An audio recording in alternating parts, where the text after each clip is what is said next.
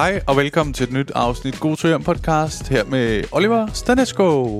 I dag har jeg besøg af Tjelle Vejrup, stand-up-komiker, manusforfatter, og nok også nogle flere titler, jeg ikke lige kan komme på. Det var et skide hyggeligt afsnit. Jeg skal sige, i det her afsnit, der går vi sådan meget direkte på noget snak. Der kommer ikke sådan en stor forklaring om Tjelle, så hvis du ikke kender Tjelle Vejrup, så hør lige den her intro.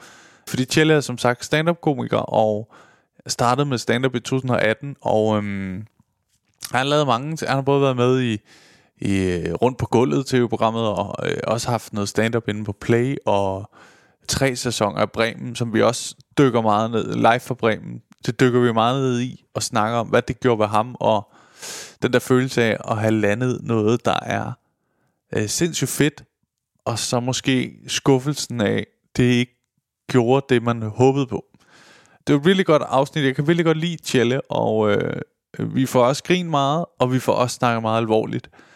Jeg kan personligt rigtig godt lide, når afsnit det kan det her, med at det sådan går lidt ind og ud af de alvorlige ting, og det kunne det her afsnit.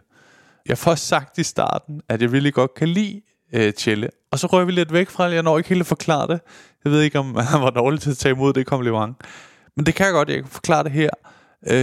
For da jeg startede med at lave stand-up, der var Tjelle sådan en af de etablerede komikere. Jeg havde set ham i nogle programmer, og nogle af de ting, han havde gjort, ville jeg jo også gerne. Jeg synes også, han var en dygtig komiker. Og da jeg så laver mit show, Kronisk Sjov, i Aarhus Ekstra Showet, der skriver han til mig, det vil jeg gerne se, jeg køber lige en billet. Og Martin inden for bilen, så tænkte, der stod for min tur. Han skrev til mig, jeg tror det var på dagen, da showet blev sat i salg. Så han, Tjelle har lige købt billet. Så ja, det skrev han til mig, han ville. Og jeg synes, det var mega fedt, fordi man kan godt være lidt dårlig til at se hinandens ting. Og derfor synes jeg, det var mega nice, at han havde sat sin aften af til at komme ud og se mit show.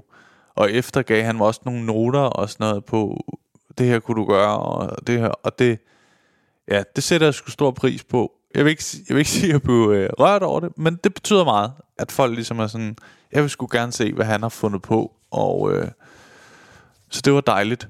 Det her afsnit, det skal jeg glæde til. Jeg hygger mig virkelig meget med Tjelle, og det kommer vidt omkring, især i den der live for Bremen snak. Men vi får også snakket, kan jeg fortælle, om Tjelle, han snart laver et nyt one-man show. Åse hedder det, som vi får afsløret af hans mellemnavn, og det skal man købe billet til. Jeg skal jo også ind og se det, så kan jeg betale tilbage på den måde, ikke? Men jeg vil også gerne, fordi han er en virkelig sjov fyr. Man kan købe billetter til det. Der må være noget link på hans Instagram, og jeg kan også lige, jeg sidder lige på min telefon her og ser om jeg kan. Ja, hvis du skriver tjellevejrup.dk, så kommer du ind, hvor han har 1, 2, 3, 4, 5, 6, 7, 8, 9, 10 shows på sin tur. Det er en rimelig stor tur. Jeg havde selv 8 shows. Det første er den 3. maj 2023 til Åse showet. Det er så i Hanstholm. Så er der Silkeborg, Aarhus, Odense, Kolding, Næstved, København, Hjørring, Skanderborg, hvor han er fra, slutter han af meget pænt. Tag ind og se det show. tjellevejrup.dk, eller gå ind på hans Instagram. Der er det helt sikkert også nemt at finde. Jeg håber, I vil kunne lide det her afsnit. God lytter. I'm Sandra, and I'm just the professional your small business was looking for. But you didn't hire me because you didn't use LinkedIn Jobs. LinkedIn has professionals you can't find anywhere else, including those who aren't actively looking for a new job, but might be open to the perfect role, like me. In a given month, over 70% of LinkedIn users don't visit other leading job sites. So if you're not looking on LinkedIn, you'll miss out on great candidates like Sandra. Start hiring professionals like a professional. Post your free job on linkedin.com/people today. Hey, Dave. Yeah, Randy. Since we founded Bombas, we've always said our socks, underwear, and T-shirts are super soft. Any new ideas? Maybe sublimely soft. Or disgustingly cozy. Wait, what? I got it. Bombas. Absurdly comfortable essentials for yourself and for those facing homelessness. Because one purchased equals one donated. Wow, did we just write an ad? Yes. Bombas. Big comfort for everyone. Go to bombas.com/ACAST and use code ACAST for 20% off your first purchase. En af grundene til, at du kan lytte til den her podcast helt gratis, er jo fordi, jeg engang imellem laver de her sponsorerede indhold. Denne gang er podcasten sponsoreret af Pluto TV, som er en app, du kan gå ind og downloade. Og det, jeg synes er allerfedest ved den her tjeneste, det er gratis at bruge, og så skal du ikke lave et login og holde styr på en ekstra adgangskode til din samling. Jeg har i hvert fald 1000 adgangskoder efterhånden. Pluto TV's app er virkelig nem at bruge, og så er indholdet virkelig godt.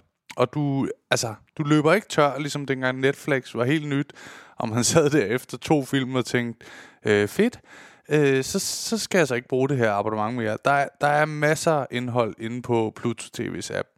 Som nogle af jer måske ved, så har jeg jo lidt en guilty pleasure over for reality tv, og der er masser af det inde på Pluto TV's app. For eksempel Jersey Shore, som hvis du ikke har set det her, stop afsnittet, skynd dig ind og se det. Det er et fantastisk program. Og så har de også serien Undercover Boss, som er et program, jeg helt havde glemt, hvor meget jeg elskede. Der er bare masser af godt indhold derinde. Så hop ind, download Pluto TV's app, tjek det ud. Det er gratis, ingen krav om login. Så simpelt at bruge.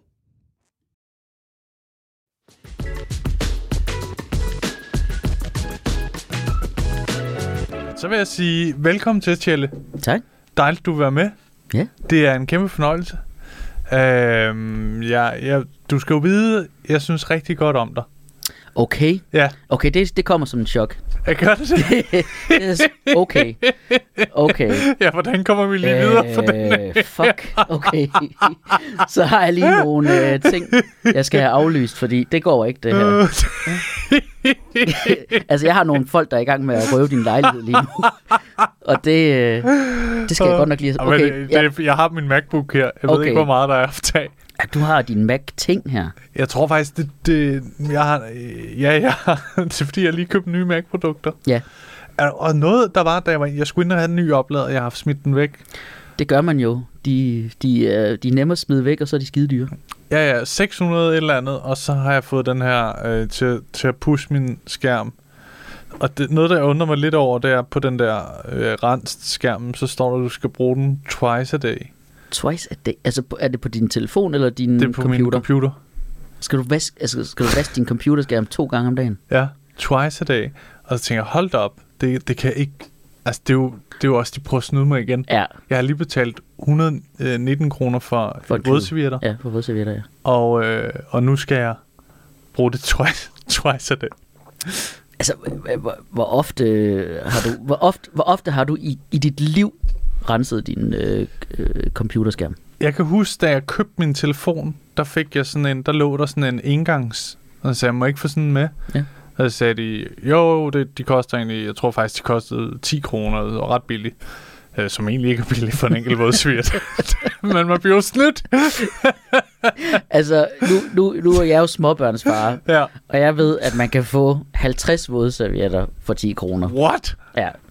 Det fatter jeg ikke noget af. Altså, hvis du... Ja, og det er uden parfume og det hele, ikke? Når jeg har passet min næse, så jeg går ned i Apple-butikken, så jeg skal bruge en til. Du skulle bare have... Prøv at høre.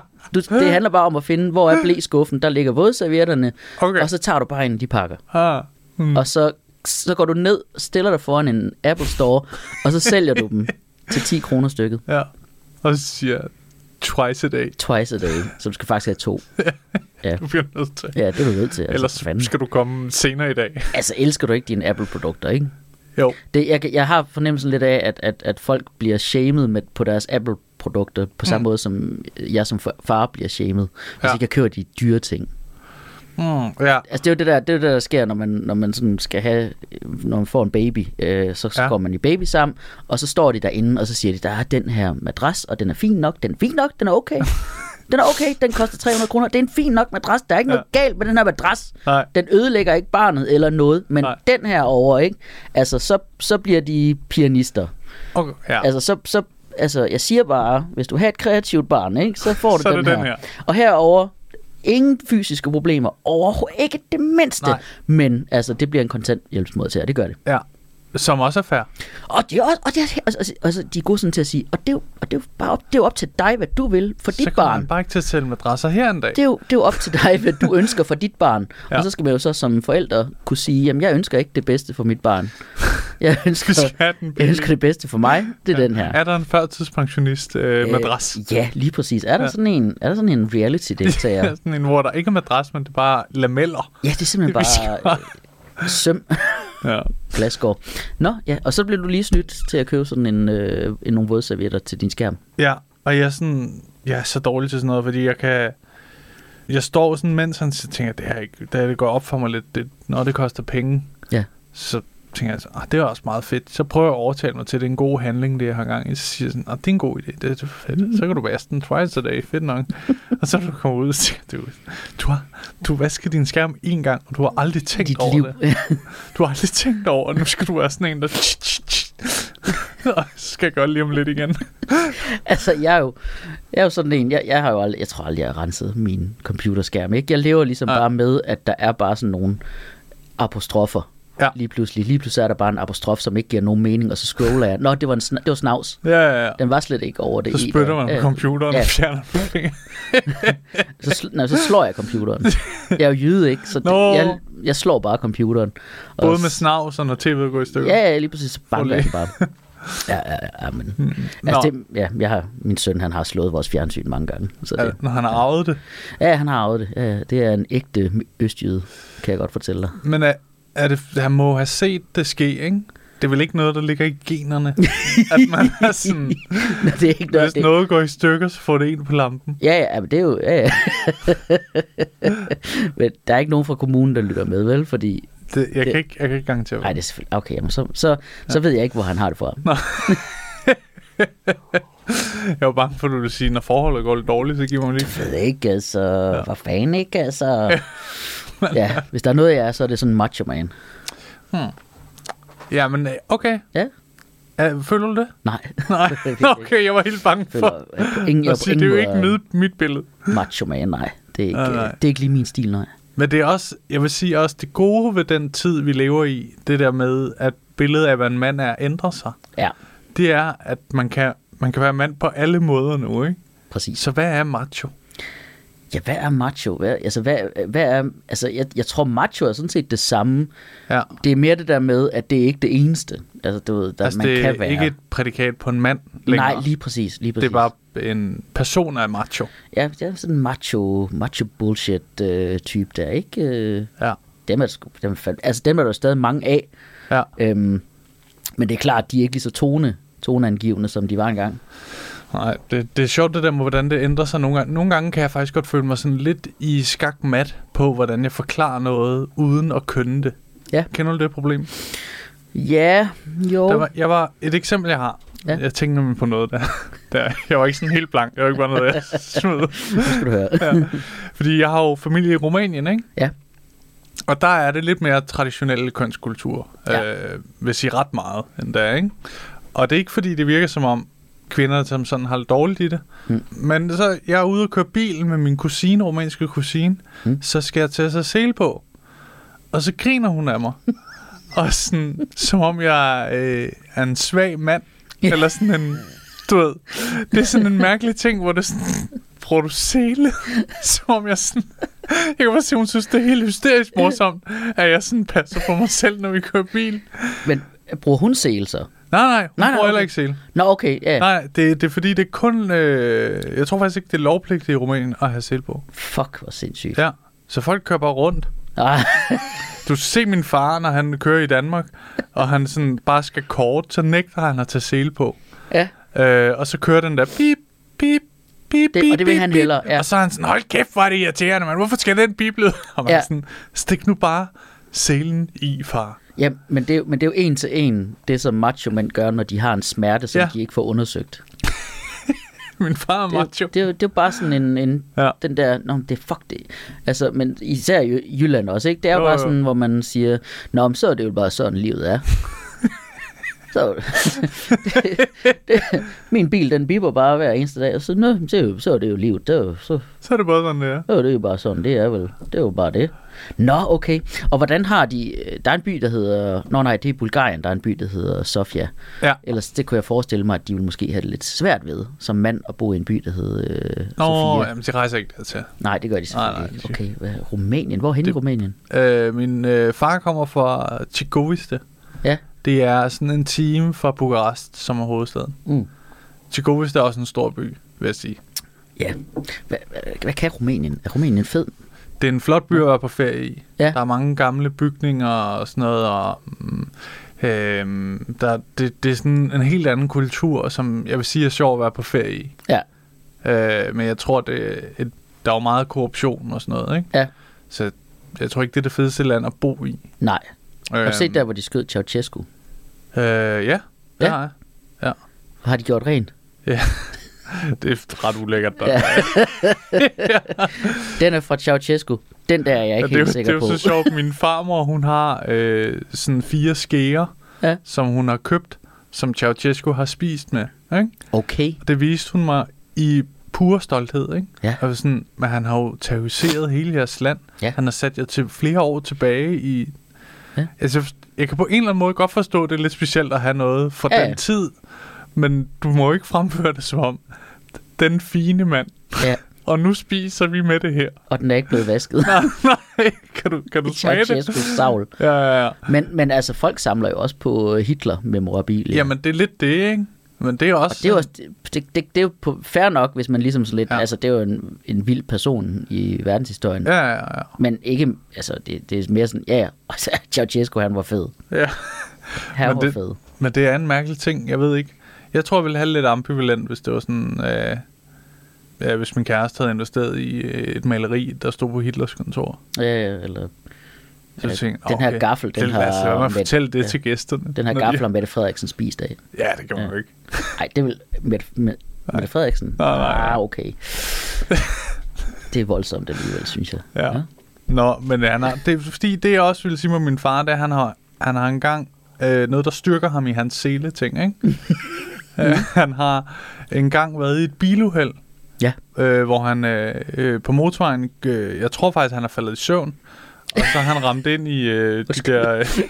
der skete ikke noget. Ramte han ind i de der bander, og så bilen rullede rundt på taget og ud, ikke? Ja. Og der så havde han ikke sele på, og der skete ingenting. Og nu er han sådan, prøv at høre, Oliver, ikke? Tag selen af. Fordi... Ellers så kommer du til skade. Den holder dig fanget. Han mener det, fordi han har kunne stå imod med armene og sådan noget. At der ikke skete ham noget. Ja. Og det er sådan, jamen, hvis du bare havde siddet helt fast til det sæde, var der jo heller ikke... Du kan stadig... Du havde max banket... Du kan stadig støtte for af med armene, hvis du sidder med sele på. Jeg ved ikke, men han har sele på sådan en speciel måde, hvor han også lukker armene. Det er utroligt svært at køre bil sådan. Er han sådan... Når han sådan... Han har armene over kors. Ja, og så kommer der en anden ind, og lige spænder selen. Ja. Jeg sad bare lige og tænkte på, om han havde sele på, ligesom børn har sele på, hvor de tager den ind i armhulen. Fordi de synes, det skaver ved halsen eller et eller andet. Jeg har faktisk set ham nogle gange sætte selen i, inden han sætter sig, og så sætte sig. Nå, så den ikke biber. Så den er bag ryggen. Ja, for at fjerne biben, ikke? Hold kæft, mand. Og det er en kulturel ting. Altså... I Danmark er det jo... Hvis der er en, der ikke har sele på i bilen, så vil jeg våge påstå, så kører jeg ikke. Ja, nej. Nej, jeg har aldrig forstået dem der... Altså, jeg tror ikke engang, jeg vil kunne lade være. Altså, jeg vil være nødt til at jeg vil være nødt til aktivt at kæmpe for ikke at gøre det. Det er simpelthen for indgroet i mig. Jeg har taget så meget sele på, når jeg sætter mig for at spise aftensmad, så kommer jeg altid lige til. Så kører man lige henover. Tror du egentlig, det der er med Ronaldo? Cristiano Ronaldo, når han scorer og laver det der bælte der. Ja. Det er faktisk bare Ronaldo, der bare er virkelig, virkelig god til at tage sele på. Det kommer safety first. Det kan godt være, at jeg lige har scoret en Champions League-finale. Men børn, husk sele på. Ja. Sele på, når ikke. Ellers bliver jeg aldrig til noget, så dør jeg jo i trafikken. Vil du også spille for Real Madrid? JBS underbukser, og så sele på. Ja. Det kan godt være, det. Ja. Jeg ved, altså man kan blive sponsoreret af så mange ting, ikke? Jo. Hvad bliver Ronaldo? Jeg synes, Nå, han bliver vel sponsoreret af sådan noget Nike og sådan noget, gør han ikke, eller hvad? Han er i hvert fald sponsoreret af JBS under Harden. Nå, han har de der Ronaldo under bukser, ikke? Ja, under drengene der. Ja. Nå, Tjelle. Så ser man ud som ham, hvis man har dem på. Ja.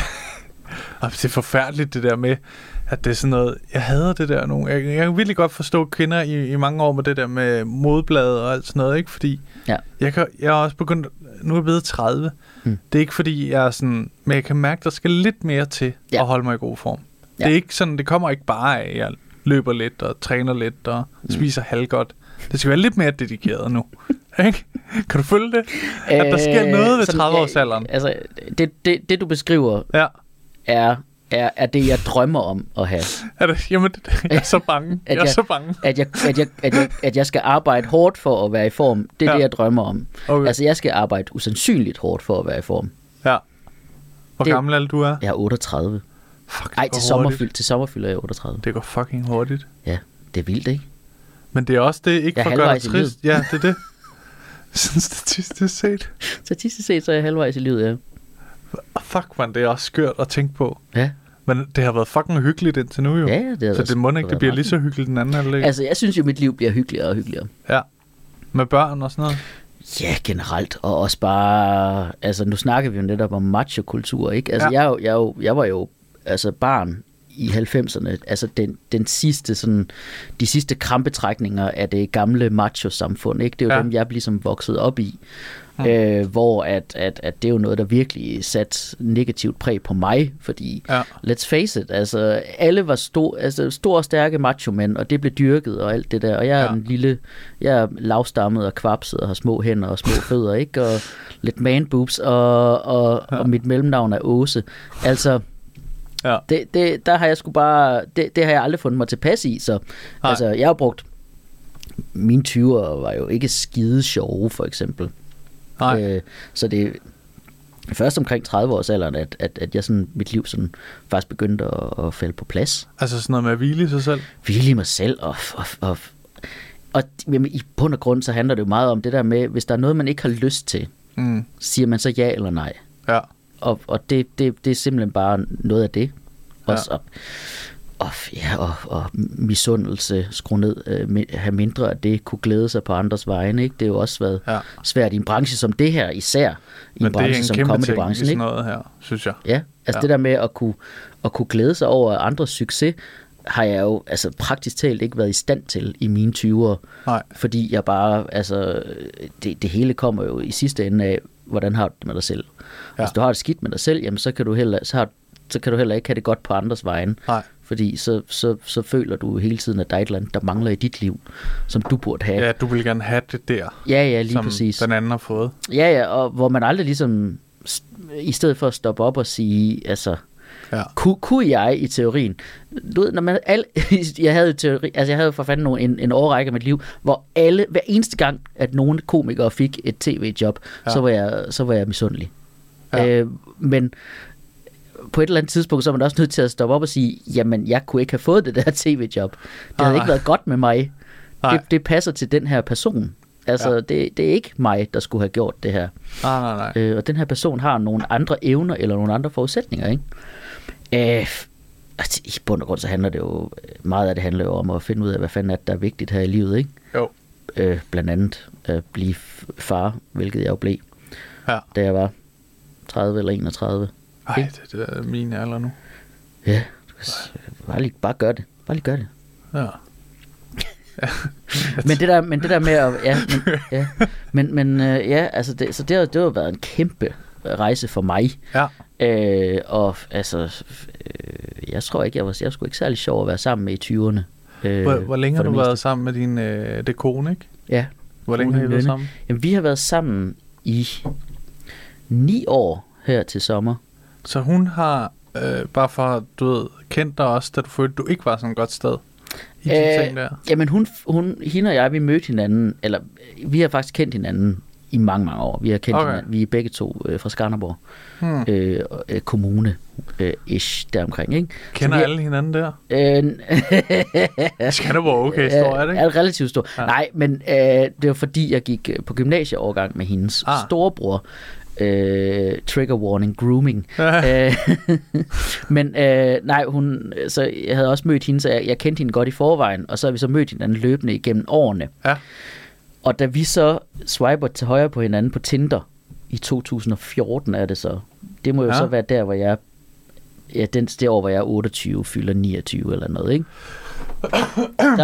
Der var jeg på vej tilbage på en eller anden. Der var jeg ligesom begyndt min rejse mod at få det lidt bedre med mig selv. Altså, jeg tror, jeg var sådan så småt. Jeg var også kommet ud af, altså, jeg har lyst til at sige, at jeg var kommet ud af et skadeligt forhold, men jeg var kommet ud af Live for Bremen, som jeg havde været skriver på, og som var noget af det, der også var med til at virkelig at knække mig som menneske, og være med der. Men og det har jeg hørt fra flere, var et hårdt projekt at være en del af. Det var jo ikke et kreativt, rart job at have. Altså, det var for mange var det ikke særlig rart at være der. Nej. Og jeg var der i 3 sæsoner, og det var i sommeren 13, hvor jeg ligesom stoppede, og når du siger, at jeg stoppede på Live for Bremen, det var der, jeg fandt ud af, at jeg ikke var med, da de andre mødtes. Sådan var det nemlig også på Live for Bremen. Man fandt ligesom ud af, at enten så stoppede man aktivt selv, eller også så fandt man ud af, at man ikke var med længere, når holdet mødes igen. Og altså det er ikke fordi de sagde at du er opsagt? Nej, jeg fandt bare ud af, okay, nu er holdet. Nej, jeg fandt bare ud af, nu kan jeg høre, okay, nu samles holdet til den næste sæson, ikke? Og det var så næsten sådan lidt mobbende. Ja, det eller sådan lidt barnligt, ikke? Det er barnligt. Altså, og man, problemet er jo, at når man så er en del af den her barnlighedskultur, som der jo især dengang i start-10'erne herskede i tv, og den er der stadigvæk. Ikke? Ja. Du har, uden at sådan pådutte dig ting, men du har vel også været med til at fodre den de 3 sæsoner, du var på holdet? Ja. Mere eller mindre ubevidst. Altså hvordan? Altså i den der med, at nu holdet lavet, der har vel også været nogen, der stod ude på den anden side. Der var dig efter 3. sæson, ikke? Jo. Ja. Jo, på en eller anden måde, ikke? Altså, så når man ligesom var i det her, ikke? Og problemet var jo for mig var jo, at jeg var i den her verden og var overbevist om, at det var mig, der var noget galt med. Ja. Og så bliver man jo bare mere og mere bekræftet i det. Så da sommeren 2013, der var jeg lige blevet færdig med min 3. og sidste sæson.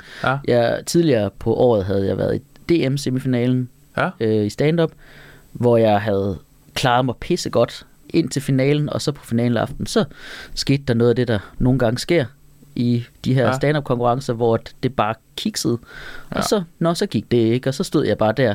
Det var 2 ting. Det gik ikke, der gik det heller ikke. Og okay, og så tog jeg til Sunny Beach og sammen med Ruben og Lefebvre og Dan Andersen, og så havde jeg en sindssyg sommer, og så var det slut med Bremen, og så kunne jeg begynde, så var det som om, der var sket en eller anden form for renselse. Ja. Og jeg fik et job som tv-tilrettelægger. Okay. Det vil sige, som egentlig, hvor jeg kunne bruge min baggrund som uddannet journalist til at arbejde med tv på den måde. Ja. Ikke som komiker, men som tilrettelægger. Men hvor jeg selvfølgelig blev hyret ind, fordi de vidste, at de skulle have en sjov tilrettelægger. Så fik jeg et job der, og det gav så flere jobs. Og lige pludselig så var jeg et sted, hvor at når jeg gjorde noget godt, jamen så var der nogen, der sagde, hey, du får noget mere. Ja. Og så var jeg ligesom i gang med den rejse, da Nynne så ligesom kom ind i mit liv. Så jeg havde egentlig nok været i gang med det i sådan et godt halvt års tid eller sådan noget. Ja. Har du altså de der afvisninger, eller hvad man skal kalde det der form for at du ikke klarede det så godt i finalen og Bremen og sådan noget, ikke? Altså når du kigger tilbage på det, knækkede det der så lidt eller sådan noget? For det kan godt lyde lidt sådan. Helt vildt. Altså i årene 2010 til 13, der var jeg nærmest en konstant knækket mand. Altså ekstremt bitter, ekstremt trist, ekstremt, altså virkelig meget selvhad. Okay. Og druk konstant nærmest. Altså vi drak jo hele tiden. Ja. Jeg gjorde i hvert fald. Og det var på en måde også sådan ligesom et forsøg på at holde fast i, at der er et eller andet rockstjerneliv over det her, vi har gang i. Der er et eller andet, der er fedt ved det her. Jeg kan drikke hele tiden. Ja, jeg kan drikke hele tiden. Mit arbejde er at optræde i 10 minutter, og så drikke bagefter, ikke? Ja. Og jeg var i øvrigt også i pisse dårlig form, i øvrigt, hvilket jeg så begyndte at vende. Begyndte at tage mig mere af mig selv. Ikke at jeg folk, der sidder derude og tænker, vent lidt. hvad kalder du det, du er i nu? Jeg vil bare lige sige, at det her, det I ser nu, det er rigtig fint, det er rigtigt, det er sådan, som det skal være, det er nok der, det topper, men altså, det var rigtig, rigtig slemt, det var bare virkelig, virkelig slemt, altså, jeg var næsten oppe og veje 100 kilo, og jeg er 1,68, ikke? Er det for meget? Og simpelthen havde det bare frygt, og også det der med Zulu, og det er jo sjovt netop, faktisk i dag, at sidde her og snakke om det, dagen efter, at Zulu officielt bliver lukket, at kigge tilbage på, jamen, at det som Zulu, det var jo også det, man skulle. Ja. Altså, du er jo kommet ind i branchen på et tidspunkt, hvor Zulu ikke var det eneste. Ja, det var en dalende ting. Ja. Hvor at da jeg kom ind i branchen i slut-nullerne, der var det eneste, der talte. Og hvis ikke du kom på Zulu som stand-up-komiker, og du ikke kom ind hos FBI, så var du ingenting. Så var du intet værd. Altså, så havde du ikke noget. Og jeg kom bare aldrig ind de steder. Og for en person med en lidt stærkere psyke end jeg, havde så kunne sige, okay, jamen, så kører jeg min egen vej eller et eller andet. I min verden, der var det bare, men det er også fordi, du er en lort. Det er fordi, du er lort, og alle hader dig. Og selvdestruktivt. Sindssygt selvdestruktivt. Og vildt, at jeg var i det i så lang tid. Ja. Men det, at Live for Bremen faktisk ikke forlængede mig, det er på en måde, det er jo det pæneste, de nogensinde har gjort for mig. Ja. Fordi det var 100% det bedste, der skete for mig. Altså, så du kunne bygge dig selv op? Simpelthen bare lige pludselig bare se, okay, gud, det trængte jeg faktisk til. Ja. Jeg trængte til, at de afbrød det her samarbejde for mig. Ja. For jeg havde ikke styrken til at gøre det selv. Det er også en svær ting, ikke? For jeg forestiller mig, da du blev spurgt om det første sæson. Ja. Giga-ting, ikke? Kæmpe ting. Kasper Christensen laver et nyt stort program. Ja, og det var... Du skal være på Bremen Teater. Ja, jeg kom jo så ind, da de havde kørt i sådan 5 sæsoner eller 6 sæsoner eller sådan noget. Så jeg var med... Jeg kom med i den 4. sidste sæson, og så var jeg så ikke med i den sidste sæson. Okay. Som var... Det var så der, hvor de startede uden mig, ikke? Så lavede de 1 sæson mere, og så lukkede de. De kunne sgu ikke undvære mig. Nej, men det var Kasper Christensen himself, der hyrede mig. Ja. Og alt det der, og jeg gik ud på en bar om aftenen og skulle på mic og møde nogen, som på det her tidspunkt var den alder, som jeg har nu. Ja. Og fortalte dem det bare sådan helt glædestrålende. Ja. Og hvor jeg bare også kunne se på dem, den vrede, eller den tristhed, den tristhed og misundelse. Jeg vil ikke nævne nogen navn, men altså, hvor Victor Lander. Ja, Victor Lander, den nar. Victor Lander, altså prøv at jeg tror Victor Lander, han var 8 år gammel dengang. Nej, men altså, du kunne bare Victor, han stod på den anden side af hegnet nede i børnehaven og sagde, det skulle jeg have haft. Ja. Nej, men de her mennesker, som jeg jo på ingen måde kan bebrejde, at de havde det sådan, fordi jeg forstår det godt. Sådan havde jeg det med andre ting, hvor jeg kunne se, okay, var svaret fra nogle af dem, ikke? Og der kunne man se, hvordan den her branche jo kan, fordi jeg ved jo godt, der er mange af dem, som jeg var der med dengang, som havde det pisse fedt, og der var andre, der håndterede det bedre end jeg. Altså det her, det er jo en kombination af den forkerte personlighed til det forkerte branche i den her periode, ikke? Så nu er, altså nu kan jeg jo kigge tilbage 9 år senere, ikke? At det og alt er bedre. Ja, fordi i dag, hvis du kunne fortælle, hvad du laver i dag. Ja. Jamen, jeg er jo stadig komiker. Jeg er jo i gang med at forberede. Jeg har one-man-show igen nu her til maj. Åse hedder det jo.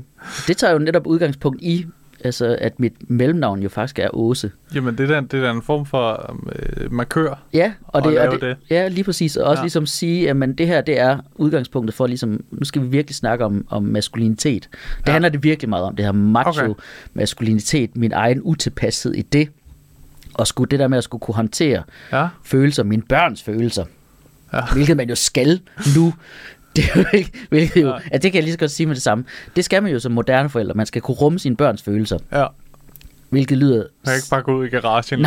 Nej, men man kan ikke bare lukke dem ud i et skur, og så sidder de og snitter, og så tager de ikke skade. Nej. Hvor at da jeg var barn, jamen mine forældre er jo ikke nogen følelseskolde idioter, men vi var bare sådan lidt... Det var bare noget andet. Altså, hvor at nu om stunder, der skal jeg bare kunne rumme det hele. Ellers så er jeg en dårlig far.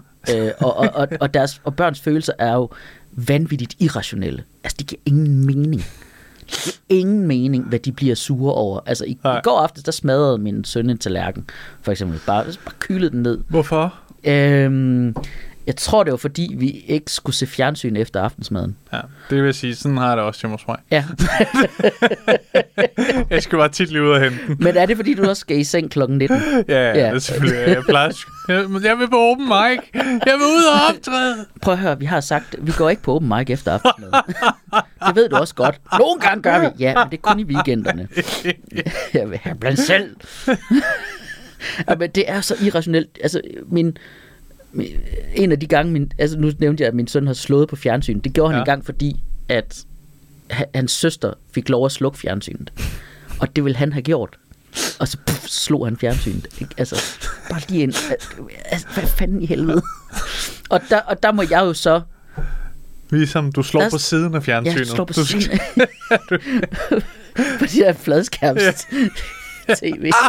Min hånd er helt spids. Det er jo en reference, man ikke kan bruge længere. At slå på fjernsyn. Det er kun skadeligt nu. Du kan da ikke ramme på siden. Ja, så skærer du dig. Ja. Du slå på din iPad. Ja. Så nej, det der show skal virkelig... Altså sådan, hvis der er lidt en rød tråd, så er det der med at kunne finde sin egen... ro i sin egen måde at være mand på, egentlig.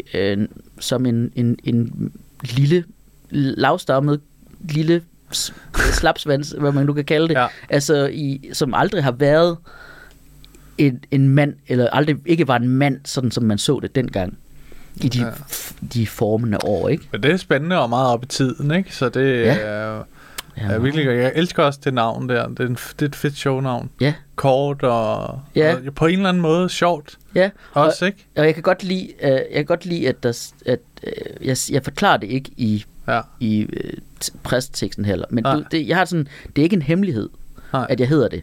Så nogen vil se det og vide, hvad det betyder, og nogen vil ikke se det, eller nogen vil ikke vide, hvad det betyder. Og de kan så måske, altså jeg tænker, i begge lejre kan man så på en eller anden måde blive sådan lidt men intrigued. Forklarer du det i showet, tænker jeg, ikke? Ja, det tænker jeg. Der må være et eller andet i. Ja, men der skal vi lave noget på det. Lave noget på det, helt klart. Altså, det er jo double whammy. Altså, grunden til, at jeg aldrig bruger det, er jo, fordi jeg for fanden hedder Tjelle til fornavn. Jeg har nok at forklare. Altså, jeg skal i forvejen forklare.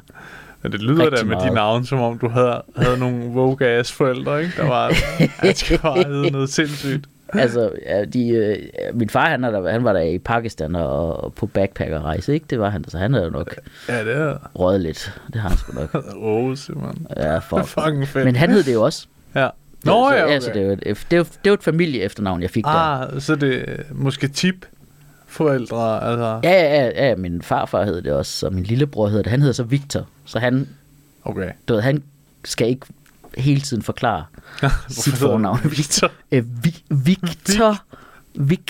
Fuck, det er mærkeligt. Okay. Du er blevet mobbet meget, kan jeg forstå. Okay. Havde dine forældre der, eller... Okay. Shell.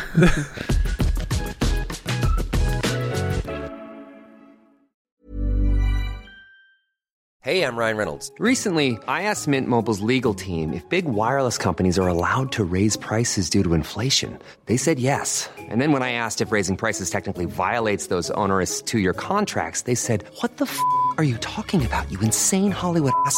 So to recap, we're cutting the price of Mint Unlimited from $30 a month to just $15 a month. Give it a try at mintmobile.com/switch. $45 up front for 3 months plus taxes and fees. Promo rate for new customers for limited time. Unlimited more than 40 gigabytes per month. Slows full terms at mintmobile.com. I'm Sandra, and I'm just the professional your small business was looking for. But you didn't hire me because you didn't use LinkedIn Jobs. LinkedIn has professionals you can't find anywhere else, including those who aren't actively looking for a new job, but might be open to the perfect role, like me. In a given month, over 70% of LinkedIn users don't visit other leading job sites. So if you're not looking on LinkedIn, you'll miss out on great candidates like Sandra. Start hiring professionals like a professional. Post your free job on linkedin.com/people today.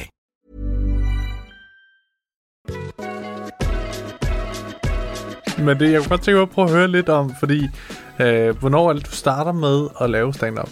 2008. Slutningen af 2008 får jeg min debut. Og der har du været et par 20 år? Jamen, der har jeg så været 23. 23, ja. Der får jeg min debut på Comedy Zoo.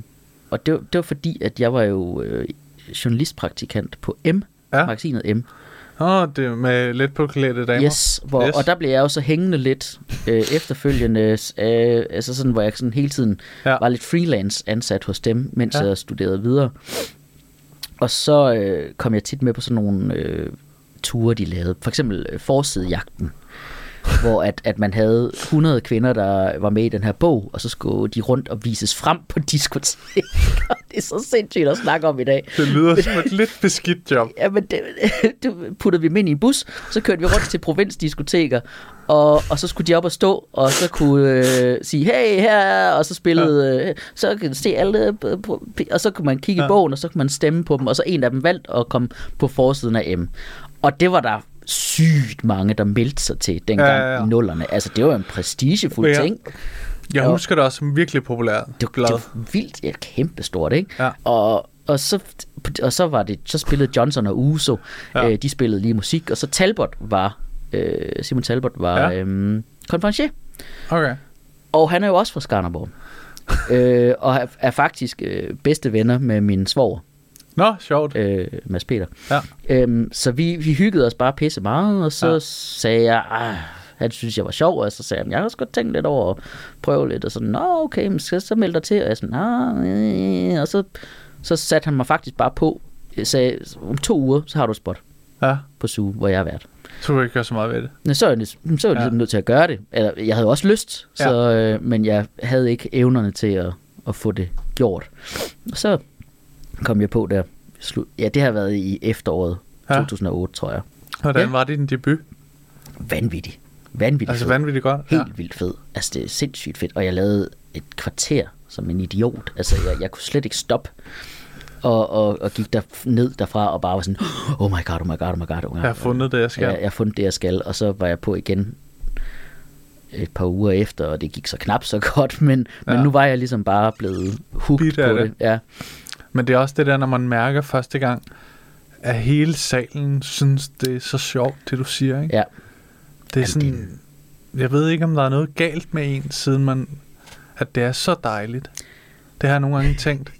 Det der med, at behovet for så mange mennesker på én gang siger, hold kæft, du ville sige noget sjovt, og det gjorde du kraftedeme, mand. Men det er jo sådan en dopaminudløsning, som normale mennesker får dopaminudløsningen ved at grine, og vi får den ved at andre griner. Ja. Så får vi den der dopamin, det der lykkestof, der sådan løber ud i os. Og problemet er jo, med dopamin, er jo, at det er jo vanedannende. Ja. Så din hjerne forbinder dopaminudladningen med den situation, du var i. Ja. Og så din hjerne, det er også ligesom, hvis du oplever noget traumatisk. Så vil du altid forbinde den her ting med det traumatiske. Ja. Så på samme måde, jamen så vil du forbinde der, hvor du får den lækre dopamin. Det hedder dope, altså det er jo narko, ikke? Altså så vil du forbinde det med en særlig ting. Så det er ligesom, hvis du har en person, du griner meget sammen med, så får man også lidt sådan en afhængighedsforhold af hinanden, at du faktisk har sådan et behov for at være sammen med den her person, så du kan få det igen. Hvor det lyder som om, man nærmest ligger og ryster om natten, ikke? Bare sådan... og Karsten for håndbold. Jeg skal have brug skud Karsten i morgen, ikke? Eller hvis har du ikke lige 5 kroner til en kop Karsten? Ja. En enkelt joke, Karsten, kom nu. Men jeg tror, det er sådan noget, som sådan nogle narcissister som os, vi får den. Ja. Vil du mene, vi er det? Vi har vel en vis form for narcissisme i os. Man kan godt have forskellige grader, ikke? Ja, helt klart. Og jeg mener ikke, at vi er det i en psykopatisk grad, men jeg tror, der blev lavet en undersøgelse engang, der viste, at komikere har psykopatiske træk. Ja, fordi at det overrasker mig desværre ikke. Overhovedet ikke. Men på mange måder, lidt ligesom at jeg har spillet håndbold og været målmand en gang, hvor folk også spurgte, hvorfor fanden har du lyst til det? Fordi man står bare der og får kylet bold lige i smasken. Ja, de er tit ret høje målmænd, er det ikke? Ja, og det er jo en anden ting. Ikke? Okay. Men det er jo mere det der med, hvorfor udsætte sig selv for fare. Og det vi gør, er jo sådan set, at vi udsætter os selv for fare, når vi stiller os op, fordi det der med at fejle, det er ikke sådan en dødelig fare, men det er stadigvæk en fare, som kan gøre ondt. Ja. Altså, putter røven i klaskehøjde, og det er svært for mange mennesker at forstå. Så der er et eller andet brist i os. Altså, og jeg er ikke i tvivl om, at det både er en styrke og en svaghed. Altså, det er både skide godt, vi har det, men det er også et tegn på en eller anden brist i os. Der er noget galt. Fordi at langt størstedelen af alle mennesker vil jo helst være fri. Og i deres hoveder er det jo noget af det mest vanvittigt angstprovokerende at skulle stille sig op og være nødt til at levere et eller andet. Ja. Det er også derfor, vi bliver hyret til at optræde til familiefester og sådan noget. Ikke? Det er jo fordi folk de vil gøre hvad som helst for ikke at holde en tale. Ja. Hvis det kommer til at koste mange tusind kroner, lige meget.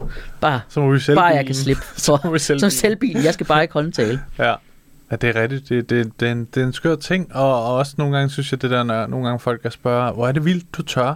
Ja. Jeg tænker, jeg var ikke rigtig bange. Nej. Jeg var mere spændt og nervøs, men aldrig bange for at være i centrum. Nej. Men adrenalin-junkie og X-Games folk og sådan noget der, de er jo heller ikke bange. De gør det, fordi de har også et behov, eller en eller anden trang og en lyst, og i deres verden er det ikke farligt. Så det er jo, jeg tror egentlig i bund og grund, det handler bare om, at der er nogen, der fødes med et eller andet. Ja. Det er trist at kalde det et behov, men sådan en man kan vel også kalde det en eventyrlyst. Ja. Altså eventyrlyst er jo også et behov for at opleve noget. Ja, for jeg har nogle gange prøvet at sammenligne det lidt med at være elite-sportsmand og lave stand-up. Ja. Altså, så den samme mekanisme i hvert fald. Du skal drikke hver aften. Ja. Sådan var det. Nu snakker vi tilbage. Ja, sådan var det engang. Ja. Du har været ædru i 4 uger nu, ikke? Jo. Altså 4 dage. Var det sådan, du følte, du havde et decideret alkoholproblem? Nej, okay. Jeg har ikke. Det misbrugsgen har jeg heller ikke i mig. Okay. Fordi jeg var jo meget, meget tæt med Varberg dengang. Ja. Vi var jo nogen, der ligesom var hans disciple i Aarhus. Ja, og det var du? Ja, jeg var en af dem jo, og hvor vi drak. Men altså, jeg kan godt mærke, når min krop har vendet sig lidt for meget til det. Okay. At så siger min krop, ej, nu kunne det være dejligt.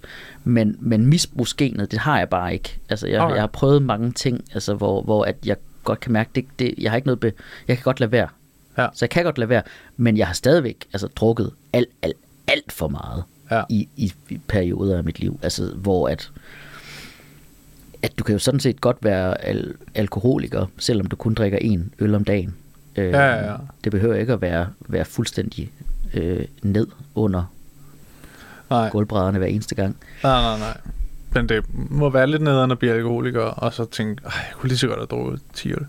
Ja, det kunne jeg sgu lige så godt. Nå, men nej. Åbenbart ikke. Men igen, det er også et gen, misbrugsgenet. Ja. Jeg tror, jeg har det. Jeg har i hvert fald altid haft et eller andet. Det er ikke noget, hvor det har været sådan... Hvor du skal passe på. Du kan mærke, at... Rygning har jo altid været en ting for mig. Ja. Så har jeg... Så først cigaretter, så blev det e-cigaret, så blev den der spray, så blev det tyggegummi. Ja. Nu er jeg på den der e-cigaret igen. Altså, jeg har bare aldrig kunne slippe det. Nej. I hvert fald ikke siden jeg begyndte. Før, og så har jeg sådan noget Pepsi Max og sådan noget, jeg skal... ellers så går det amok. Hvis jeg er alene hjemme, min kæreste var i Libanon i 12 dage, der er det bare sådan noget, hvor det, fuck mand, du er gået i gang med at drikke den nummer 2 1,5 liter. På en dag? Ja. Er det ikke noget, der er sjovt, ikke? Er det ikke sjovt at tænke på, at det er altid Pepsi Max? som folk ikke kan styre. Ja, det er aldrig Pepsi. Det er aldrig Pepsi, og det er aldrig Coca-Cola, eller Cola Zero, eller Cola Light. Misbrugsmennesker drikker Pepsi Max. Prøv at kigge i Luksusfælden, for eksempel. Ja. Det er aldrig Coca-Cola. Det er altid Pepsi Max, og Pepsi Max er også den mest solgte sodavand i Danmark. Vidste du det? Tror du, der er kokain i? Jeg ved simpelthen ikke, hvad det er med Pepsi Max, der gør, at mennesker... og det er jo fordi, at folk misbruger Pepsi Max. Ja. Folk køber 1,5 liters Coca-Cola. Ja. Folk køber 3 paller Pepsi Max. Og det er derfor, Pepsi Max er så solgt, ikke? Jo. Fordi det er jo ikke, du ser jo ikke folk stå og drikke Pepsi Max på gaden. Nej. På samme måde. Men det er dem bag en tank eller sådan noget. Men dem, der så drikker Pepsi Max, de drikker sindssygt meget Pepsi Max. Ja. Og jeg har simpelthen ikke regnet ud, hvad det er. Er det egentlig... For jeg synes, det smager afskyeligt. Er det rigtigt? Jeg synes, det smager decideret ulækkert. Jeg synes, det er en af de klammeste sodavand, der findes. Og okay, jeg kan godt... Cola Light smager også... Cola Light smager også pisse dårligt. Ja. Det kan jeg ikke lide. Cola Zero er ok, men altså... Ja. Jeg ved simpelthen... Altså, der er et eller andet ved Pepsi Max, som gør, at folk køber det. Dem, der køber det, dem, der drikker det, de drikker det sindssygt meget. De er afhængige. Ja. Ja. Og det er dem, der står i luksusfælden og får at vide, hey, du må altså kun drikke 1 Pepsi Max om dagen, og de er bare sådan lidt, så tag børnene i stedet for. Ja, det er rigtigt. Det er altid Pepsi Max. Ja. Altid. Men det er så vildt, fordi det giver 100... Altså, jeg er helt enig. Ja. Jeg havde ikke tænkt over det. Og jeg er en del af problemet. Jamen, er det noget med... Jamen, det ved jeg ikke. Hvad er det, du godt kan lide ved Pepsi Max? Er det fordi, at... Jeg har på et tidspunkt, dengang jeg startede med det, det var da jeg havde trænet lidt mere, da jeg var yngre. Og så var der en, der sagde til mig, Pepsi Max, det kan du bare drikke jo. Det er fordi, der ikke så det, så det, der er ikke nogen kalorier i. Så det er løgnen om, at det er løgnen om, at det ikke er så usundt, så derfor er det okay. Ja, at jeg i hvert fald ikke bliver tyk af det jo. Ja. Fordi jeg tror stadig, det er usundt at drikke for store mængder. Sindssygt. Helt vildt usundt. Så, men for mig var det, der startede mig. Altså var jeg sådan, okay, fordi jeg synes, det var nederen det der med at aldrig drikke sodavand. Fordi jeg gerne ville være i nice form og sådan noget, ikke? Og så tænkte jeg, man kan bare drikke det her, og så smager det meget godt. Men i alle de her programmer, som handler om tykke mennesker, der er det altid Pepsi Max. Ja. Så det er jo tydeligvis ikke sundt. Så, men hvor at man også godt kan forestille sig, at de her mennesker i ekstremt høj grad har brug for at kunne lyve over for sig selv. Ja. De har brug for at kunne fortælle en eller anden løgn til sig selv om, at Pepsi Max er sundt. Og folk skal bare drikke Pepsi Max. Ja, og folk skal bare gøre lige, hvad de vil.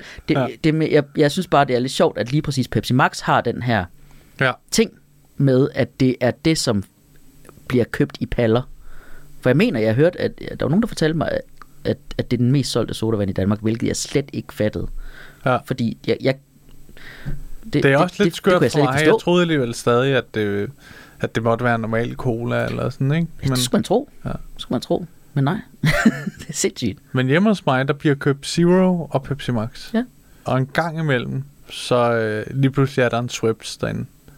Ja, så er det lidt spændende. Sådan, har du taget din veninde med hjem? Er det en trekant i aften, eller hvad? Hvad skal den farverige fætter herinde? Would you like to have Schweppes with me? Ja, det kan jeg love dig. Kan du huske den reklame? Nej. Der var sådan en Schweppes-reklame med Uma Thurman, der bliver interviewet om Schweppes. Ja. Hun sidder sådan og sådan vildt sensuel, og så sidder der sådan en ung mand. So, tell me about what you like. Og så siger han, I like to have Schweppes. Okay, siger han. You want to have Schweppes with me? Yes, please. og så hele reklamen ligesom bygget op om, at Schweppes åbenbart lidt lyder som sex. Ja. Og han tror, hun mener sex, men det er Schweppes.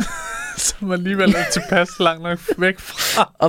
og man sidder bare og ser den og tænker, det lyder ikke som sex. Nej. Det er tydeligt, hun siger Schweppes. Ja. Også fordi der står Schweppes på skærmen. Would you like to have Schweppes with me? Yes. Yes. You are talking about sex, right? No, Schweppes. Okay. Og så bliver der hældt et glas Schweppes op. Og så tager hun en slurk af den, og så kan man se på hendes ansigt sådan. Og det har der siddet et hold, ikke? Det er den bedste idé. Det er simpelthen... Det er allerbedste, der kom. Og det er jo de Uma Thurman, og de er kæmpe budget på den her reklame. Schweppes. You want to have Schweppes. Men det er jo også det, der er med Pepsi Max, ikke? Der har de jo sådan noget Ronaldinho, Messi, Michael Jackson. Ja. Altså gigastjerner, Michael Jackson, der spiller fodbold. Ja, Messi, der synger. Alt det der, ikke? Men det er jo, altså, det er jo bare... det er budget, ikke? Det, så kan man ikke andet noget rigtigt. Ja, så nu er de gladiatorer. Nu er de romerske gladiatorer, der drikker Pepsi Max. Ja. Jeg er lidt en gladiator-type. Ja. Og Coca-Cola, de er bare sådan lidt, drik Coca-Cola, det smager bedre. Nå ja, ikke. Men det er ikke ramt os danskere, vi er jo Pepsi-typer. Pepsi Max, ja. Det er sindssygt. Det er også, det kan godt være, jeg kan huske dengang, at jeg fik at vide, at der ikke var nogen kalorier i Pepsi Max. Så hvorfor de kaldte det Max? Måske har de snydt os. Vent lidt. Det er Max af det der afhængighedsstof. Måske det er noget for podcasten Kaninhullet, ikke? Ja, de er bare fulde af Ritalin eller et eller andet sådan. Det er i hvert fald skørt, at det er sådan. Har du Det var ikke det, du troede, vi skulle snakke om. Nej. Men der er meget, vi har snakket om. Jeg ikke lige troede, vi skulle snakke om. Jeg tror, at det her afsnit kræver, at jeg i introen forklarer lidt om dig til dem, der ikke skulle kende dig. Ja, det er nok meget godt. Meget godt. Men det plejer du også at gøre. Gør du ikke? Jo. Der siger jeg lige, Tjelle, stand-up-komiker, velkommen, godt afsnit. Ja. Hygge jer. Hvis I kan forstå det her. Hvordan er det? Fordi jeg kan huske jer en gang, inden jeg lavede stand-up, så jeg dig i rundt på gulvet, tror jeg. Ja, gud ja. Du har alligevel lavet nogle ting gennem tiden, som hvis jeg lavede det nu, ville jeg tænke, fuck hvor fedt. Ja. Altså nogle store ting. Ja. Jamen, rundt på gulvet, de har jeg været med i 2 gange. Ja. Som gæst, hvor man jo bare lige kommer med i et enkelt afsnit. Og det har jeg prøvet 2 gange, men det var sådan i 14 og 17. Ja. Så det var på en måde ligesom også på det tidspunkt, hvor plus at det var der, jeg begyndte at komme med i Versus på DR1. Ja. Så der var jo rigtig mange gode ting, der begyndte at ske der omkring 2014, som ligesom sammen var med til at gøre, at jeg fik det bedre med det hele. Så ingen af de her ting havde jeg jo prøvet, dengang jeg var helt nede i kulkælderen. Altså, Nej. Men helt klart, men det er jo det, der er så skørt ved den her branche, ikke? Men nogle gange så prøver man et eller andet, hvor man tænker, okay, nu eksploderer det, nu letter det, nu fucking letter det, ikke? Og så letter det ikke lige alligevel, og det gør det for nogen, og for nogen skal der mindre til, og andre sker det bare måske aldrig rigtig let. Ja. Og nogen gør det også i så små trin, at de altid føler, at de ikke letter. Ja. Men i virkeligheden over 10 år er det sket på en eller anden måde, ikke? Ja, lige præcis. Og der er jo nogen, der lettede mere, end jeg gjorde dengang, som slet ikke optræder længere. Ja. Fordi altså, der blev aldrig fundet et eller andet leje i det, hvor de kunne finde ud af, hvad det var, de skulle med det her. Nej. Og det er jo, nu er det sgu dybt. Ja, det gjorde. Ja. Der har været nogle momenter faktisk igennem det her. Det er meget fint. Ja. Jeg kan godt lide, når det er sådan. Ja. Jeg gider heller ikke den der kamp med, at vi skal være så sjove som overhovedet muligt hele tiden. Nej. Den har jeg fundet ud af, den passede jeg aldrig rigtig ind i. Altså noget af det, jeg også altid havde lidt stramt med, det var, at dengang, jamen, når man så ligesom var samlet, og man drak bajer og alt det der, så kan der godt lidt opstå sådan en konkurrence, fordi især blandt komikere, ikke? Altså det der med, at man skal bare være sjov hele tiden, når man står i en rundkreds, og det skal bare være sjovere, og der det er sgu lidt angstprovokerende også en gang imellem, og være sådan, jeg føler den ikke, og jeg kan ikke komme på noget sjovt at sige, så nu er ham, der ikke siger noget sjovt i den her gruppe. Det der er mærkeligt, synes jeg, fordi det kan også godt ske når jeg er sammen med mine venner, der ikke er komikere, ikke? Men der er det bare ikke nederen, hvis du ikke siger noget, eller hvis du siger noget, der ikke er så sjovt. Hvor hvis du står med 4 komikere i en rundkreds, og folk pingponger, og der er et eller andet, så nemlig, hvis du så siger noget, der ikke er så sjovt, så er det næsten som om, hvorfor sagde du det? Det er jo ikke sjovt. Nej, okay, men vi har drukket 8 øl, mand. Jeg kan jo ikke garantere alt, jeg siger. Jeg er super grineren. Jeg tror flere af os har brug for lige at snakke lidt følelser en gang imellem. Ja. Også lige, jeg tror flere af os har brug for lige en gang imellem lige hive hinanden til side og bare lige sige, du er det kun dig og mig. Hvordan har du det egentlig? Og så egentlig lige få sagt... Det er 4 gange, du har sagt noget, der ikke er sjovt inde i rundkredsen. Er du okay? Ja. Nej, jeg kæmper sgu lidt med noget angst. Godt, så tag hjem. Det er godt at vide. Det er godt at vide, fordi vi var bekymrede. Skrid. Nu skal du gå. Men jeg tror, vi er blevet bedre til at passe. Folk er generelt blevet bedre til at passe på hinanden. Og jeg synes, vi skal blive ved med det. Fordi det er jo skide skrøbeligt. Altså, det er jo pisse skrøbeligt, det vi laver, ikke? Og er afhængig af så mange faktorer. Og nu lukker Zulu. Og det for nogen af det jo betyder det jo en måske tanke om, hvad fanden skal jeg så lave nu? For sådan en som mig, der tænker jeg, når du lukker Zulu, de gav mig aldrig en chance. Hvad betyder det? Derfor er de lukket. Ja, måske derfor de lukket. Nej, men altså sådan, det er jo skide skrøbeligt, ikke? Jo. Og når man har prøvet at pitche til tv-kanaler, ikke, og man bare nogle gange kan mærke, nu kommer de ind, de er bare i dårlig humør. Og de siger, nå, hvad har I så af idéer til os? Og man bare har lyst til at sige, ikke noget i dag. Nej. Hvad med, jeg kommer igen i morgen, hvor du ikke lige er skidesur, eller et eller andet. Ja.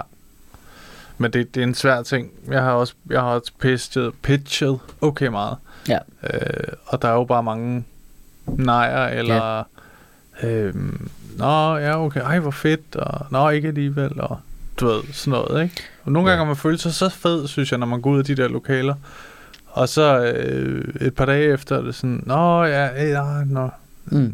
Måske ikke engang et svar. Ja. Måske får man et svar. Ja. Hvis man er heldig, får man et nej. Ja. Man skal i hvert fald være lidt en væltepeter på sit... Sådan, nå, men det er ikke noget personligt. Ja, det er bare ideen. Det er bare... Du skal elske ideen nok til, at du kæmper for den og gør den god. Ja. Og så skal du være i stand til at kunne slippe den lynhurtigt igen. Ja. Fordi altså, du bliver bare afvist nogle gange på, at dit hår de ikke lige kan lide en med dit hår. Altså... Det er det første, jeg havde, der lige kom videre til at skulle lave dummy og sådan noget. Der skulle der ændres rigtig meget fra grundideen. Hvor jeg kunne mærke, at jeg virkelig skulle tage fat i mig selv, for at det var okay, der blev ændret i det. Ja. Fordi jeg var blevet så forelsket i, hvordan det var, jeg havde lavet det, tænkt det. Og de var jo, synes det var fedt.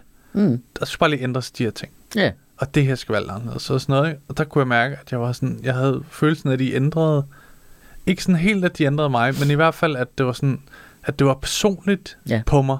Ja, det er dit hjerte, de står op og skruer i lige nu. Ja, lidt. Hvor at jeg snakker med min kæreste, hvor hun var sådan, altså, slap af, mand. Ja. Det skal du lade ligge. Ja, men min kone, hun har jo sit firma, hvor hun laver øreringe. Ja. Nå, spændende. Som hun startede faktisk i januar sidste år. Ja. Og det går egentlig ret godt. Hun laver håndlavede øreringe og har været på nogle markeder. Og så har hun så prøvet at komme på Finders Keepers. Som, hvad er det? Finders Keepers er markedet for de her ting her. Altså, dillerdaller og alt sådan noget. Og smykker og kunst og smarte ting og sager. Ikke? Det er et skide sejt marked. Ja. Og skide svært at komme ind på. Og hun havde søgt det en gang eller to, var ikke kommet med, og så herhen mod slutningen af sidste år, fik hun at vide, at hun faktisk var blevet accepteret til det marked, de lige har haft den her sidste weekend her. Okay.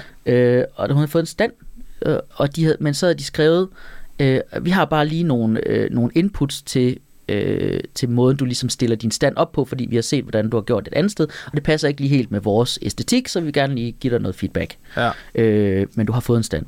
Og det ringede hun til mig også, og bare sådan helt rystende nervøs, og bare sådan lidt, de hader mig, og hun havde læst det her, og tænkt, det her det er den værste besked, hun nogensinde havde fået.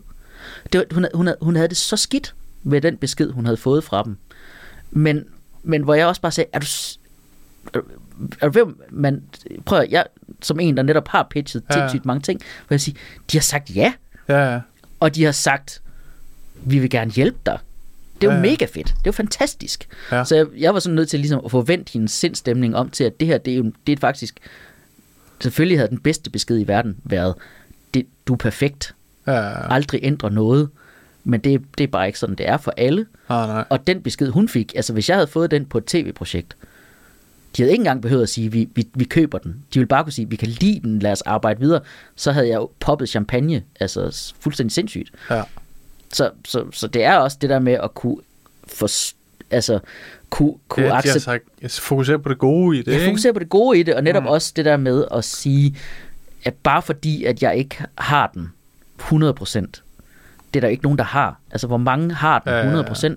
Og dem, der har den 100%, så kan der være noget andet, der går galt. Altså, mange af dem, der har kæmpe stor succes lige nu, uden at nævne nogen navne, men vi ved jo godt, at nogle af dem har lidt svært ved at finde sig selv i det. Ja. Og det buller og brager bare afsted, og de vil blive hævet og trukket i fra alle sider, og de kan ikke en skid regne ud, hvor jeg står jeg selv i det her. Ja. Og alle siger bare, du er fed. Ja. Nogle gange så er det altså meget godt at få at vide, du er ikke 100% fed, du er 80% fed. Ja. Og det er altså ret godt klaret.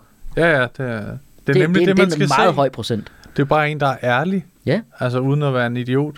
Ja, men hvis du aldrig, altså, du får også udvikle dig lidt, ikke? Ja. Og det der er nogen, der virkelig godt kunne trænge til, at der ligesom er nogen, der siger, prøv at, det er ikke så fedt lige nu, men vi kan godt få det gjort fedt igen. Ja. Spændende snak, synes jeg. Vi skal til historien. Vi skal til det, som programmet handler om. Ja.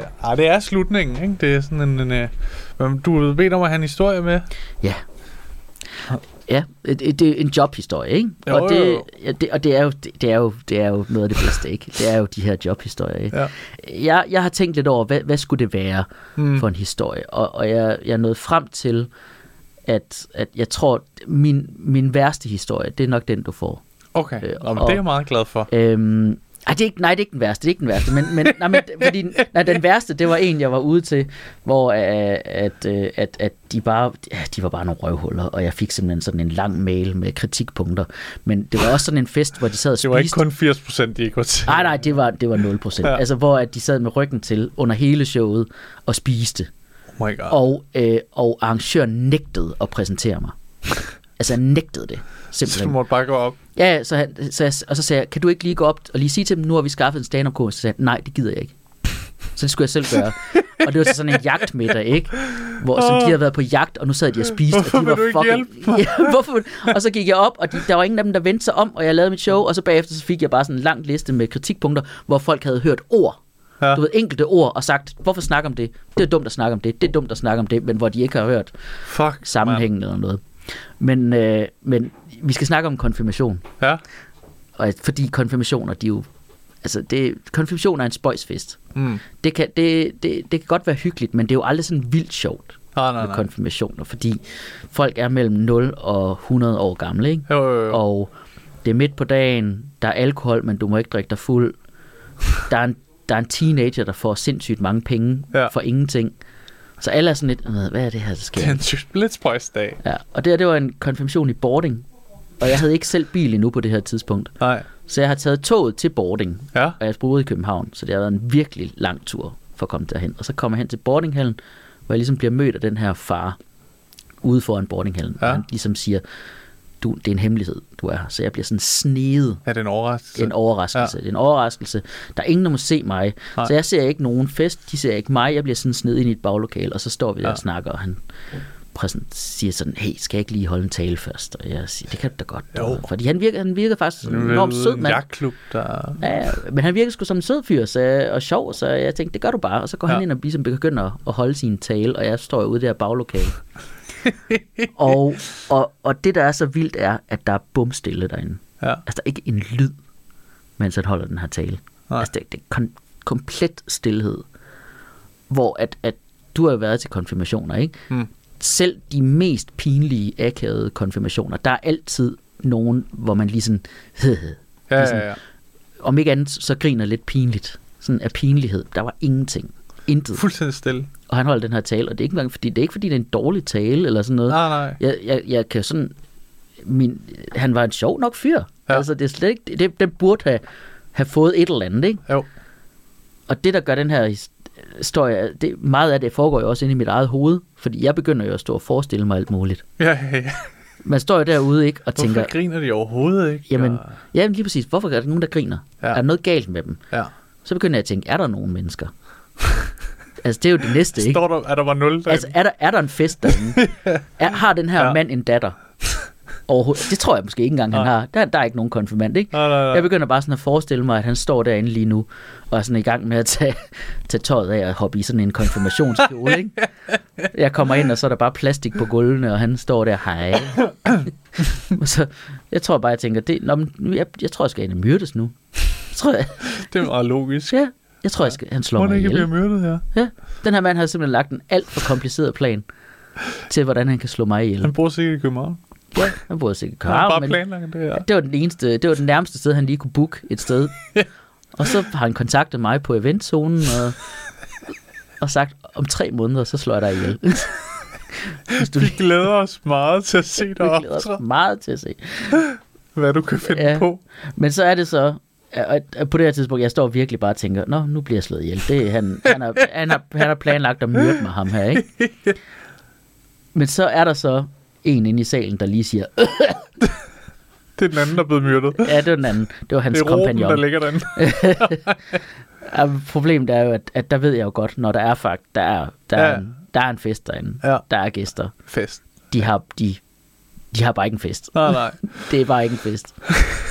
Ej, og der, jeg kan jo godt høre på ham her, faren, ikke? Ja. Han står jo og dør på sin røv før mig. Ja. Altså det der med at stå og høre en anden dø på sin røv, og så vide, Nu er det mig lige Lige om lidt er det mig. Det er frygteligt, ikke? Jo. Jeg kan sådan høre, hvordan han får den der tørre mund, ikke? Ja. Sådan, sådan næste historie. Og til sidst, så giver han også bare sådan op. Altså bare sådan, vi havde aftalt alt muligt med præsentation, tror jeg. Jeg tror bare, han sætter sig ned, og så siger han bare, nå, men jeg har hyret en komiker. Og så går jeg ind. Og så er der jo, hvad er det, sådan 40-50 midtjyder, ikke? Jo. Der bare sidder. Sådan bare helt slukket. Klapper de? Det kan jeg ikke huske. Jeg tror det ikke. Altså, måske en lille smule. Men jeg tror måske bare, jeg tror, jeg går ind til netop bare, at de sidder bare og kigger på mig. Ja. Det er også præsentationen er så flad, ikke? Og så, hej! Ikke? Du ved, man kommer ind og vinker, ikke? Ja. Og så går jeg bare i gang, og der er ingenting. Altså, der er ikke en lyd. Det er simpelthen så vildt. Der er ikke en lyd i det her lokale. Det er så sindssygt. Altså, og du ved godt, hvad der er, ikke? Nogle gange, så kan man godt sådan tænke, er der ikke en af jer, der lige kan blive vred? Det kan jeg i hvert fald godt tænke. Nogle gange, så kan jeg... Så der bare sker noget? Jeg har brug for, at der er en eller anden her, der lige blander sig, så jeg kan sætte ham på plads. Ja. Eller så jeg har noget at slås med, eller noget at arbejde med. Men der var bare ingenting. Nej. Komplet stilhed. Ja. Og mange af dem kigger ikke engang på mig. Altså, man kan sådan se... Du ved, de sidder bare sådan og kigger sådan lidt... Jeg ved, hvornår det er slut. Kigger sådan lidt, læner hovedet sådan lidt, og bare sådan... Og ens hjerne... Gør du også det, at analyserer du også, mens du optræder? Ja, 100%. Ja. Og det tror jeg også, de fleste af os gør. Det der med, at hjernen bare analyserer fuldstændig sindssygt. Man kan godt sige det, uden rigtig at lytte til det, ikke? Og jeg fyrer mine jokes af, jeg gør virkelig alt, hvad jeg kan, men min hjerne, den anden hjernehalvdel, der bare sådan, hvad foregår der? Hvad kan jeg gøre? Og jeg står sådan, jeg kigger sådan desperat rundt, der må være et eller andet her, jeg kan tage fat i. En eller anden, der kan sige et eller andet, men det var bare blar. Altså, der er jo ingenting at tage fat i. Altså, hvis der så bare havde været nogen med en ansigtstatovering eller et eller andet, hvor man lige sådan kunne lave et eller andet, og sådan prøve at spille dem lidt. Så der Nike i panden. Men altså, det var så vildt. Ja. Det var så vildt, men der var det her show, den så når et nyt niveau. Ja, piker. Altså, der var det faktisk, der vil jeg sige, at nu transcenderer vi, hvad der bare er et dårligt show. Ja. Det er der er en lille pige på 3 år,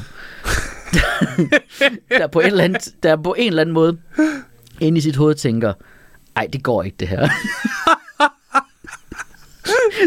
Der er et eller andet i hende, der siger, ej, det går ikke det her. Det kan.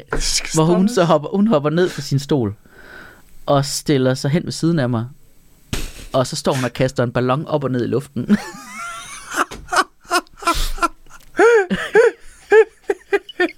Så står hun bare der. Mere eller mindre resten af mit show står hun bare med en ballon og bare sådan... Hey, mand, jeg tror, hun har jo nok tænkt, det er sådan, man må bare gå op, eller hvad, hvis man har noget. Ja, det kræver åbenbart ikke noget. Jeg kaster mig. Hvis hun havde, jeg tror ikke, hun kendte ordet open mic, men hun har virkelig tænkt, det er jo, alle må bare gå op. Sådan, altså, hvis han må stå der, så må jeg vel også.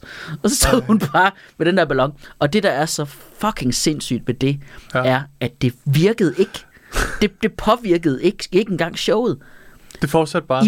I alle andre universer, hvor det her var sket, i alle andre alternative virkeligheder, så vil det her have fået folk til at løsne op. Ja. Det er så skørt. Og sige, okay, nu står hun der og optræder sammen med ham. Okay, lad os give... Nej, intet. Stadigvæk intet.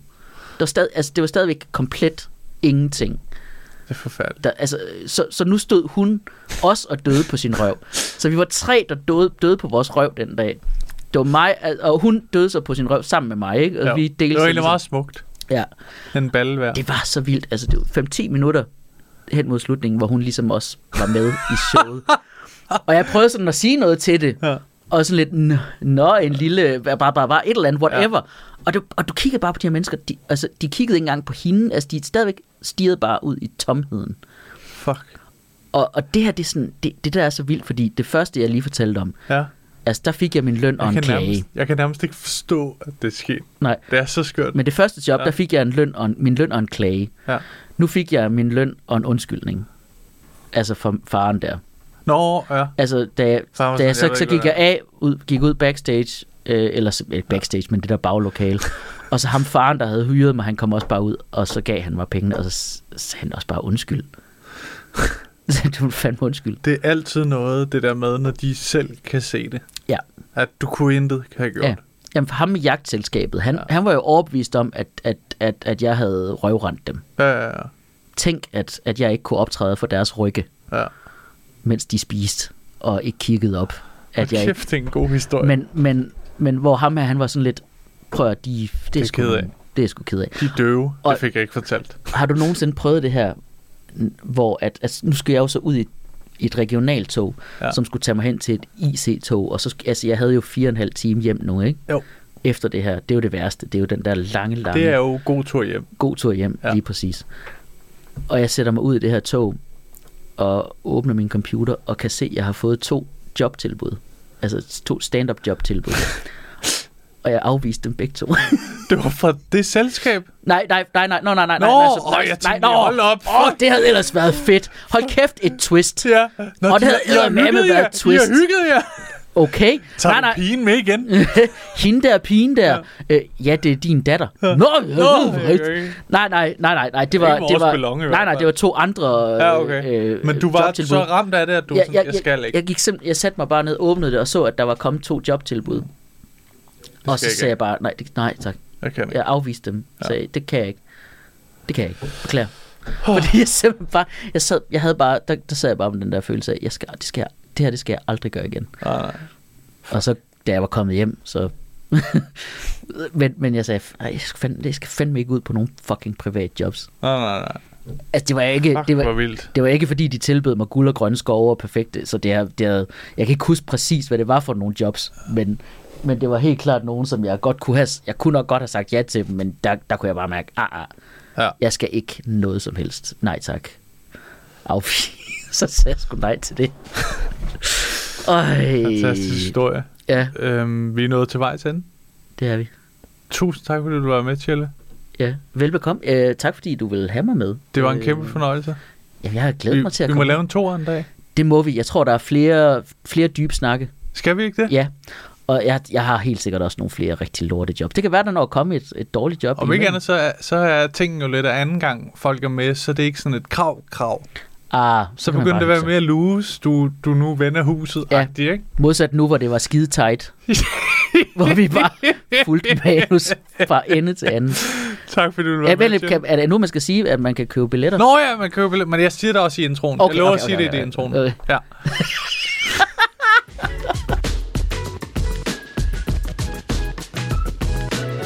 Det var afsnittet med Tjelle Vejrup. Jeg håber, I kunne lide det. Jeg synes, det var en fornøjelse at have ham inde. Og som vi snakker om, hvorfor ikke lave et vender tilbage afsnit? Det virker som om, der er meget mere at snakke om for mig og Tjelle.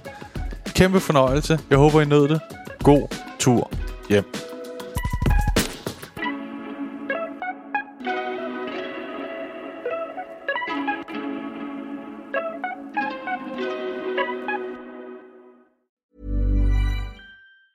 Mom deserves the best, and there's no better place to shop for Mother's Day than Whole Foods Market. They're your destination for unbeatable savings, from premium gifts to show-stopping flowers and irresistible desserts. Start by saving 33% with Prime on all body care and candles. Then get a 15-stem bunch of tulips for just $9.99 each with Prime. Round out Mom's menu with festive rosé, irresistible berry chantilly cake, and more special treats. Come celebrate Mother's Day at Whole Foods Market. Planning for your next trip?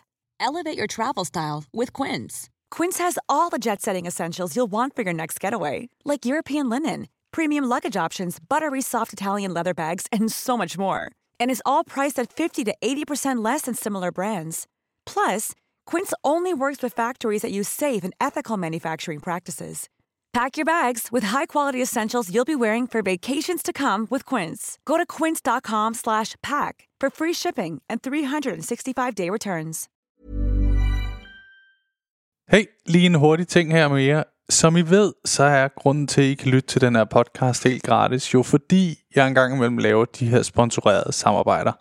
Og denne gang har jeg lavet et samarbejde med Just Drive. De har været så søde at låne mig deres lækre Nissan Qashqai, og grunden til, at jeg ligesom har lavet et samarbejde med de her Just Drive, er fordi det faktisk er virkelig nemt og gennemskueligt. Og så har de ingen lange bindinger på bilen, som jeg nogle gange godt synes kan være lidt irriterende. Og så er der ingenting med småt, så ingen bekymringer. Og så går det bare lynhurtigt.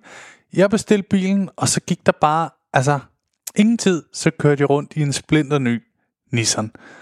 Som nogle af jer måske ved, kørte jeg jo før rundt i sådan en lille Peugeot 107. Så det er en kæmpe opgradering. Nu har Maja så fået lov at køre rundt i Peugeoten, selvom hun sådan nogle gange er lidt fræk og prøver at spørge, hvad den der Nissan der, skal jeg ikke lige køre i den? Og der er jeg sådan rimelig hård og siger, det må du selvfølgelig godt, fordi jeg gerne vil have god stemning på hjemmefronten. Jeg er ikke idiot jo. Men hop ind på justdrive.today og tjek det ud. Der er en ny bil i 120 dage med alt det vigtigste inkluderet. Og så kører du bare skide lækkert. Endnu en gang, tak fordi du lyttede med.